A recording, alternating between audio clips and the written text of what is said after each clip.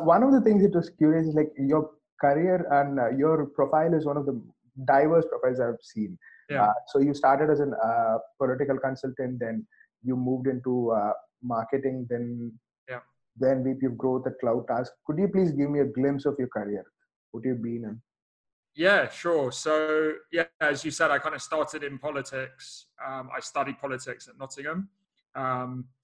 From that, and then funnily enough, I went into African politics, which was kind of a crazy experience. And then I got back to the UK and I was working in kind of lobbying. It wasn't something that interested me so much. And then I ended up basically moving into more like tech software companies, or in like a content marketing role. And then really enjoyed that and decided, I was going to do that rather than politics as a career. And then, I worked kind of in the content marketing space for, 4 years or so. And then I joined CloudTask.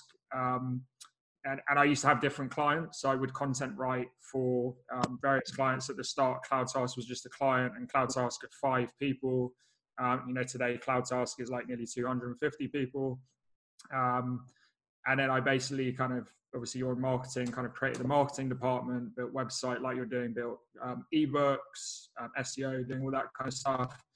And then kind of what happened is that we didn't really have a proper sales team. Like as we grew, the CEO, Amir, he's a brilliant salesperson, but he was kind of doing all the sales himself. And what we do at CloudTask is effectively outsource sales services.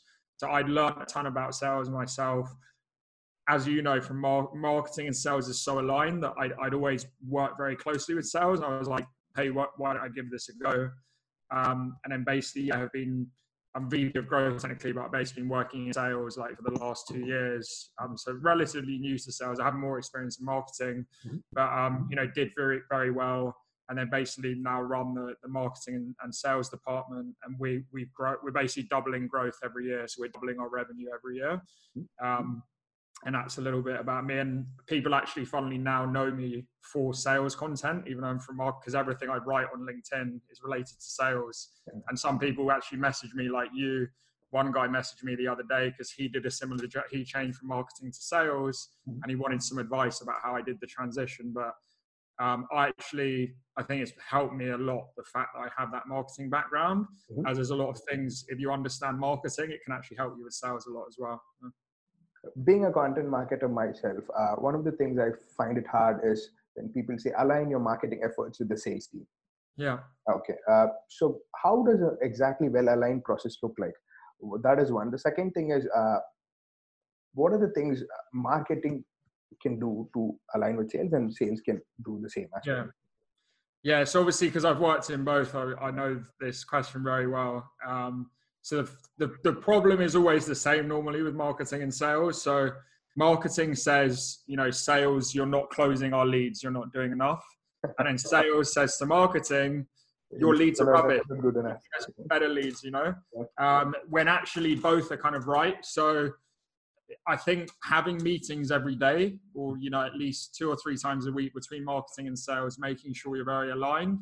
One of the things I noticed that sales teams often don't do is they don't use the content that marketing has enough. So what we did at CloudTask, we created a content library, and we were like, there's like a spreadsheet for case studies, a tab, because it's all in one centralized document. So one for case studies, one for blogs, which are more awareness, one for different services, different products, different pains to the buyers. So making sure, as a marketer, making sure your sales team really understands the content. And then also, speak to your sales team and interview them. So say every week, what are the main objections you're hearing from buyers? What are the main pain points of buyers? Because the sales team are actually the ones who understand the buyers the most, because they're on the front line. So they really understand. I think sometimes marketing works by itself and is like, oh, we've got these great ideas, but they don't actually understand what the buyers want. And that's where sales come in. So I think if you have regular meetings, sales can tell marketing what content to write, and then marketing is actually writing content that is relevant to the buyers. Brilliant. The next one is, as a VP of Growth, how different it is from VP of Sales or VP of Marketing. But at the end of the day, you are responsible for increasing the revenue. Uh, Yeah. so how exactly is VP of growth different from director of marketing or sales? Yeah, so we gave my main role now is sales, in the sense that I still close sales myself. Like, I love selling, so I love giving demos. I do more like enterprise sales, but the term VP of growth basically came from the fact that I am in charge of sales and marketing. So like the director of marketing reports to me, our director of sales, and I'm just ensuring that we grow all the time. And I wanted to have that because I still like working with marketing.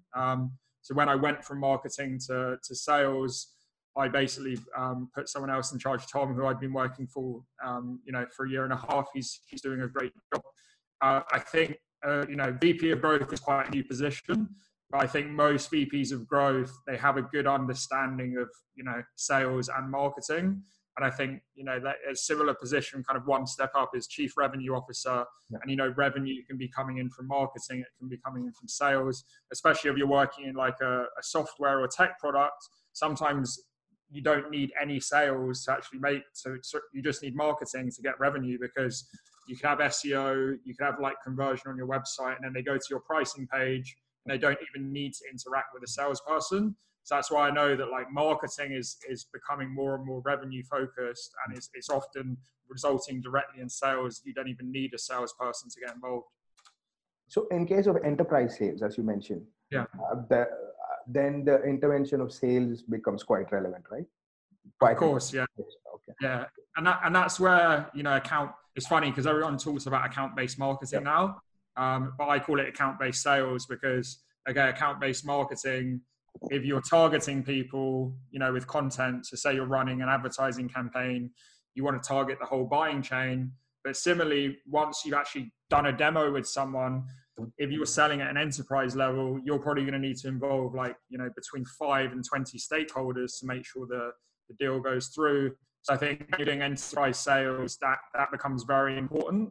And we call it, one up, one down. So say you're speaking to the VP, get the director involved, get C-level involved, and just make sure you've got as many stakeholders involved as possible, as that's just going to ensure success. Because the thing is with enterprises, that the sales cycle is going to take longer, and you can reduce those sales cycles by talking to different people. The next one would be one of the selling to C-suite at enterprise. That's all it is about, right? Yeah. Being a VP yourself, you would receive hundreds of pitches a day. What do you think? Yeah. Two things. One is, what do you think is the most common mistake made by sales rep when pitching to C-suite? Second, what does the C-suite actually want when they agree for a demo? Yeah. Like agree for a meeting with the sales rep. What do they actually expect in that meeting? Yeah. So I think the first bit, what's the most common mistake salespeople make? It's just that it's all about their product, their service, and it's not about the person they're selling to. So I think a good thing to do is, research the company you're selling to, research the person you're selling to. And there's no excuse now on LinkedIn. Most people are on LinkedIn, as like you did your research before this call. You saw that I was in Nottingham, all that stuff. People like that because it's about them. It's not about, the product or service. So do that, and then research the company and say, hey, I noticed you just received a round of funding. Congratulations. Or notice you just moved the office. So that personalization helps a lot. And then after that, getting to, again, a common pain, like say you sell to chief revenue officers or chief marketing officers, understand their common pains and then talk about those. So say, I said, my goal is to double growth of CloudTask every year, which we've done. But if you went on the website, so if you went on my LinkedIn, you could see that, and you could say, hey, I noticed your goal is to double growth. Like, we're in December, are you going to achieve that goal next year? And then a conversation starts with that. So I think the key is not to pitch your product or service, but just to ask questions that are very relevant to what the C-level person does. Brilliant. The next one would, at CloudTask, you provide services for companies like Drift and like a lot more other companies like Direct Reach and all those companies. And your services include B2B sales for marketing leaders, customer leaders, and customer success people as well. Yeah. One thing I want to ask is, when you see companies struggling to beat their forecasts or struggling with their sales growth, what is the most common thing you would say, like, maybe you should look at that? these are the metrics you should look at that? Yeah, I think a lot of it. So this is a lot of what CloudTask do. Will effectively, as you said, will either provide salespeople, customer success people, or customer support people. And what we find is when people come to CloudTask, it's often because it hasn't worked in-house. Mm-hmm. So they haven't had success hiring in-house, whether that's sales or customer success. And normally the biggest problem is training, managing, and enabling. And what we find is that often people will hire sales reps and they'll just be like, give them the product or service book and be like, go sell this, when actually it requires a lot of training and management to make a sales rep successful, especially like a business development rep, junior person setting up meetings. You can hire someone quite junior, but if you give them the right training and management, you can enable them for success. So that's actually what we say. When you hire salespeople, don't necessarily look for someone with experience. You can hire someone quite green, but what you need to do is really train them and enable them. That's something that we do at CloudTask. Brilliant. So when you say this is quite a interesting concept, because one of the things people always feel as sales or marketing team, I would say a lot of people are a bit hesitant to outsource the core, like the revenue generating team of your company. So when you say how is it possible for CloudTask? Okay, I take a person, hire a person, then train him, then send him out. But whereas in CloudTask, I hire, then a person immediately jumps on the call, like gets the ball rolling. How does it work? Like what makes it special? Yeah, it's funny because the same problem our clients have is the same problem we have as a company, which is the training and management. So obviously for example, if I'm doing a sales call about CloudTask, I won't talk about costs or anything like that. I'll say, I'm going to save you a lot of time and a lot of headaches, because instead of you having to hire, train, manage new salespeople, we'll do all of that. So that's what makes us special, is we have a very in-depth training process where, for example, we include a sales playbook. So we have a big training playbook that's going into objection handling, value proposition, qualifying questions, probing questions to get to the needs of the buyer, some of the stuff I talked about before.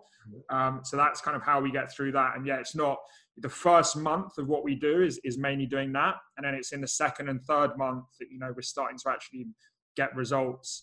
But for any salesperson, there's going to be a ramp up. So there's a company called the Bridge Group in Boston, and they do these amazing reports, and they did one about sales development metrics, and they basically say it takes the average sales rep 4 months to fully ramp up and be trained. Oh, brilliant. So the next would be, as you mentioned, like a couple of people are reaching out to you on LinkedIn, and the sales process has evolved a bit, and there is a lot of talk about social selling. You're leveraging social media to sell. What is your take on it? Yeah, no, I mean, LinkedIn has been fantastic for me. Obviously, like, I wouldn't be doing this interview now if it wasn't for LinkedIn. So the tips I have for LinkedIn, one is, just start posting. And when you post, don't post about content that's not, as you said, your goal is to network with chief marketing officers or VPs of growth. Post about stuff that's relevant to them. So don't say, hey, Hippo Video, we're amazing. We're sales post about Hippo Video. I would talk about, some statistics related to video marketing and say, if you use video in your marketing, it will increase your sales by 30% versus an email that doesn't. And then just talk about stuff, even not stuff about video, like stuff related to marketing, stuff, sales. So a lot of what I talk about, it's not about, CloudTask and outsource sales. It's just about like sales tips that like any salespeople that are following me can understand. So that's one, is just posting. And I think practice makes perfect, because a lot of my friends and people on LinkedIn say, hey, you're getting all these followers and views. How are you doing it? And it was practice, it wasn't overnight. I've been posting on LinkedIn for like a couple of years, and I've kind of worked out the formula. So if you post for 1 week and you're not getting any traction, don't be disheartened. You need to continually do it, and you'll get better. And then once you do that, then you can start engaging people in conversations, people that are liking your posts, And then also another thing is great thing about LinkedIn is that you can add anyone. So if you like do a search for, say you sell to chief marketing officers, just search for chief marketing officers in San Francisco and start adding them. You can send a personalized note saying, as you said, like you went to University of Nottingham, I'd love to connect. I went to University of Manchester. So I think the key on LinkedIn is to, again, same as like I said with sales, ask personalized questions. And then from that, you can start a conversation. And once you're in that point, then you may have an opportunity to pitch your service. And by that, you've built some more rapport with the buyer. Brilliant. The next question would be about prospecting. When I say prospecting, most of the time it's a nightmare for even the seasoned sales reps. What do you think is the best way to go about prospecting? What do you think can be avoided? What is the effective way to go about it? Yeah, sure. So I'm one of those salespeople that actually thinks that the prospecting is the hardest thing now. So actually opening a deal is harder than closing it. So, I close deals at CloudTask, but I actually think half of the time the colleagues that I work with who set me up meetings, they've done most of the work, and it's actually quite easy for me to close deals. That's part of the reason that I went into sales. And I think, and that's part of the reason CloudTask grew, because effectively what we do is prospecting for clients, and it's something everyone struggles with internally. And in terms of tips, again, personalization is great. So if you can personalize your outreach, and ask questions as well, ask questions to bring up a conversation. So as I said, whether you're cold calling, emailing, social selling, 90% of reps are just saying, hey, this is my product. Do you want to buy it now? And, the buyers will just hang up straight away. Whereas if you ask a personalized question, hey, I noticed you just received a round of funding and you're moving to this new office. What's your plan for hiring in that new office? That's highly personalized, and people are going to like that. So I think a combination of questions and making it about the buyer and them. Okay. Next would be to fellow VPs and market or directors. When you see a company struggling with sales, apart from training, what are the things you believe they should look at immediately, or the most common problems in SaaS industry? Yeah, I would look at, why. So say they're struggling with sales. So that may be they're a big company, maybe their sales decreased this year, so they're not as big as last year, or there's a small company and they've just hired new salespeople and, they're not able to get results. And I think it's like people, processes, technology. So you may have technology that you got, but you're not using it properly. Your sales team, again, they're not trained how to use it. So say, you may have this problem. A client signs up for Hippo Video, but they're never using it. So then it's useless. Exactly. So it's important that they're trained to use the technology. Processes as well are very important. Like we see it at CloudTask, where often like we set up meetings for companies and then the companies don't even show up for meetings. So even though our job often is only to set up meetings, if those meetings don't turn into revenue ever, there's no point happening. And there could be a couple of things. One is a meeting could not be qualified, so we're not qualifying properly. Or as I said, the handoff process isn't good. So they're not actually turning up to the meetings. So I think qualification is very important. Knowing your target audience. This is going to the start. If you're targeting the wrong people, you're never going to sell, because when you get in front of them, if they're not qualified for your service, it's a disaster. So I think basically taking a look at the whole sales process and identifying what's going wrong and where is it going wrong. And once you start with that, then you can start to rectify the situation. Fair enough. So would it be fair to say between people, process, and technologies, try and narrow down where the problem arises, then try and have it? Exactly, yeah. Fair enough. The next one, when you said when you're not selling it to the right people, okay, this is a part I want you to expand on, because especially SaaS companies, there are a lot of early stage companies, and most of the companies are trying to find the product market fit. So in a lot of cases, it happens this way. I'm assuming this particular group of audience will buy my product. And sometimes it is right, and sometimes they need to pivot or change something about it. How can someone figure out, okay, there is a problem with the product market fit, or there is a problem with my selling or the process or the people? Like, uh, am I clear on what I'm asking? Yeah, no, it makes sense. Well, I think in terms of finding your right product fit, if you've already got some customers that are successful, that's always a good indication, because it's like, hey, we've already done this successfully for someone else, so we can probably do it. And that's always advice I give to marketers. If you have a success story, use that success story, create a case study, and then target people with a similar profile. That's always a good idea. And then in terms of, how do you find that product fit? A lot of it's testing.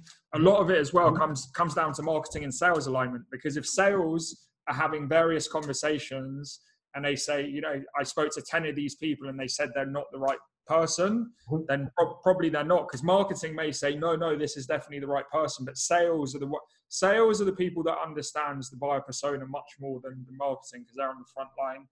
But you also need that sales trainer to go in and listen to the calls to verify that, because maybe, as you said, the salesperson is saying they're not the right fit, but he's doing something wrong. That's where the training comes into play, and things like, like call recording is very important. Recording all of your sales calls, and then a manager going in and listening and saying, hey, you didn't do this right. You need to ask more questions, etc. Fair enough. When it comes to enterprise sale, what do you think is the key to cracking the enterprise sales? Yeah, as I said, account-based sales is important, making sure you've got all the right people involved. And you may have a long conversation, and I've learned the hard way from this as well. You may have 10 conversations with someone and they're not the right person to speak to. So, just ask questions such as, do you need, will it just be you involved in this decision-making process? Are you the budget holder, etc.? Just to make sure you're speaking to the right person, and then try to get as many people involved as possible. I think be patient as well, and be patient, but also be persistent. So say you send someone 3 emails and they don't reply, that doesn't mean they're not interested. Especially enterprise people, they're extremely busy. So call them, send them a LinkedIn social message, engage with their content as well. So like CloudTask, for example, to get a meeting, we have a 30 touch point sequence across 30 touch points? Yeah. Calling, email, LinkedIn. Because just for someone to answer the phone, sometimes you have to call them 15 times because they're so busy, right? And then there's maybe 7 emails, 7 LinkedIn messages. And it's the same once you actually have a demo with someone. You want to be, what I say is, every 2 days, basically have a touch point. So, straight after the demo, send them a proposal via email, call them a couple of days later to ask some things about the proposal, and then, share some content with them via email, send them some questions via LinkedIn, just continuously build rapport with them and build relationships with the people you're buying with. And I think that's the best way to do enterprise sales. Brilliant. Just last couple of questions. One is, what is the emerging trend you see evolving in 2020 in sales? Yeah, so no, it's a good question. 2020 in terms of how different it's going to be from this year. So I think account-based marketing, as I said, is already a big thing, but I think that's going to continue to grow. Same with LinkedIn. One of the things I can see happening as well is LinkedIn is such a big, LinkedIn in the last couple of years has been so successful for so many people. As I said, this is why part of the reason we're having this interview. And I think the problem with LinkedIn, it's closed off, its API, it doesn't integrate with a lot of stuff. So I think hopefully we're going to see some kind of tracking with LinkedIn where it's easier to track engagement. And then, certainly what you guys do, video, I think is just going to keep growing. This year we're seeing more and more video. I've noticed as well that video is still very big in the US, but in the UK, it's not used as much. So I think we'll see video becoming more and more popular, outside of the US in places like Europe, India, kind of around the world. So I think that will be a key part as well. And then just everything becoming more and more personalized, as I said, because salespeople are understanding now they can't just spam email at everyone because it doesn't get results, but personalization really makes everything key. And that's why, things like Hippo Video, the personalized outreach helps a lot. Okay. What is one key takeaway or one actionable input you can give to our readers for salespeople?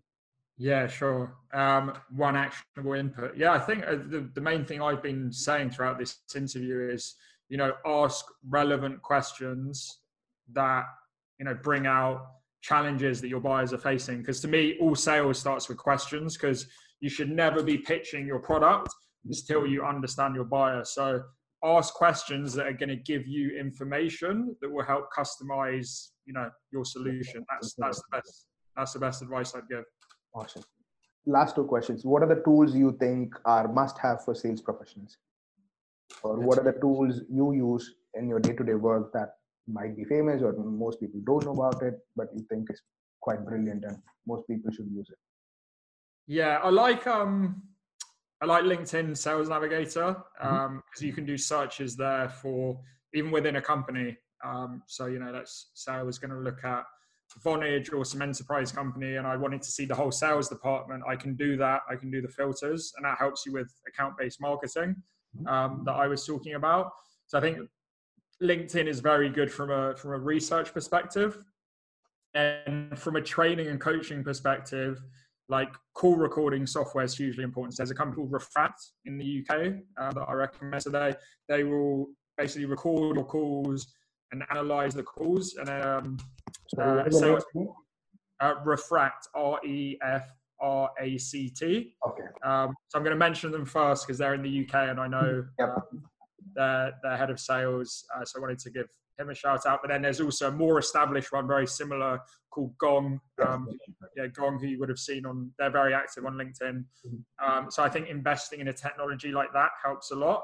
And even if you don't have, there's smaller businesses who don't have, the resources to invest in the technology. But yeah, just start recording calls. They're simple, like recording demos on Zoom and stuff like that.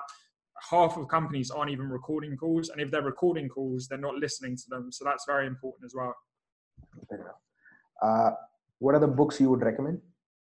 Books, funnily enough, I'm not a big sales person so I like reading, but not kind of so much business books and sales books. I tend to read a lot of like history books. As I said, I studied politics. But having said that, there's a guy called Daniel Disney, who you may have heard of, who's very active on LinkedIn in the social selling world. He just sent me a book called The £1 Million, because he's in the UK, LinkedIn Message. And that, is basically how he opened up or closed a deal from over £1 million just from a LinkedIn message. So it just shows, the power of LinkedIn. That's about it from our end. Thank you very much for the interview.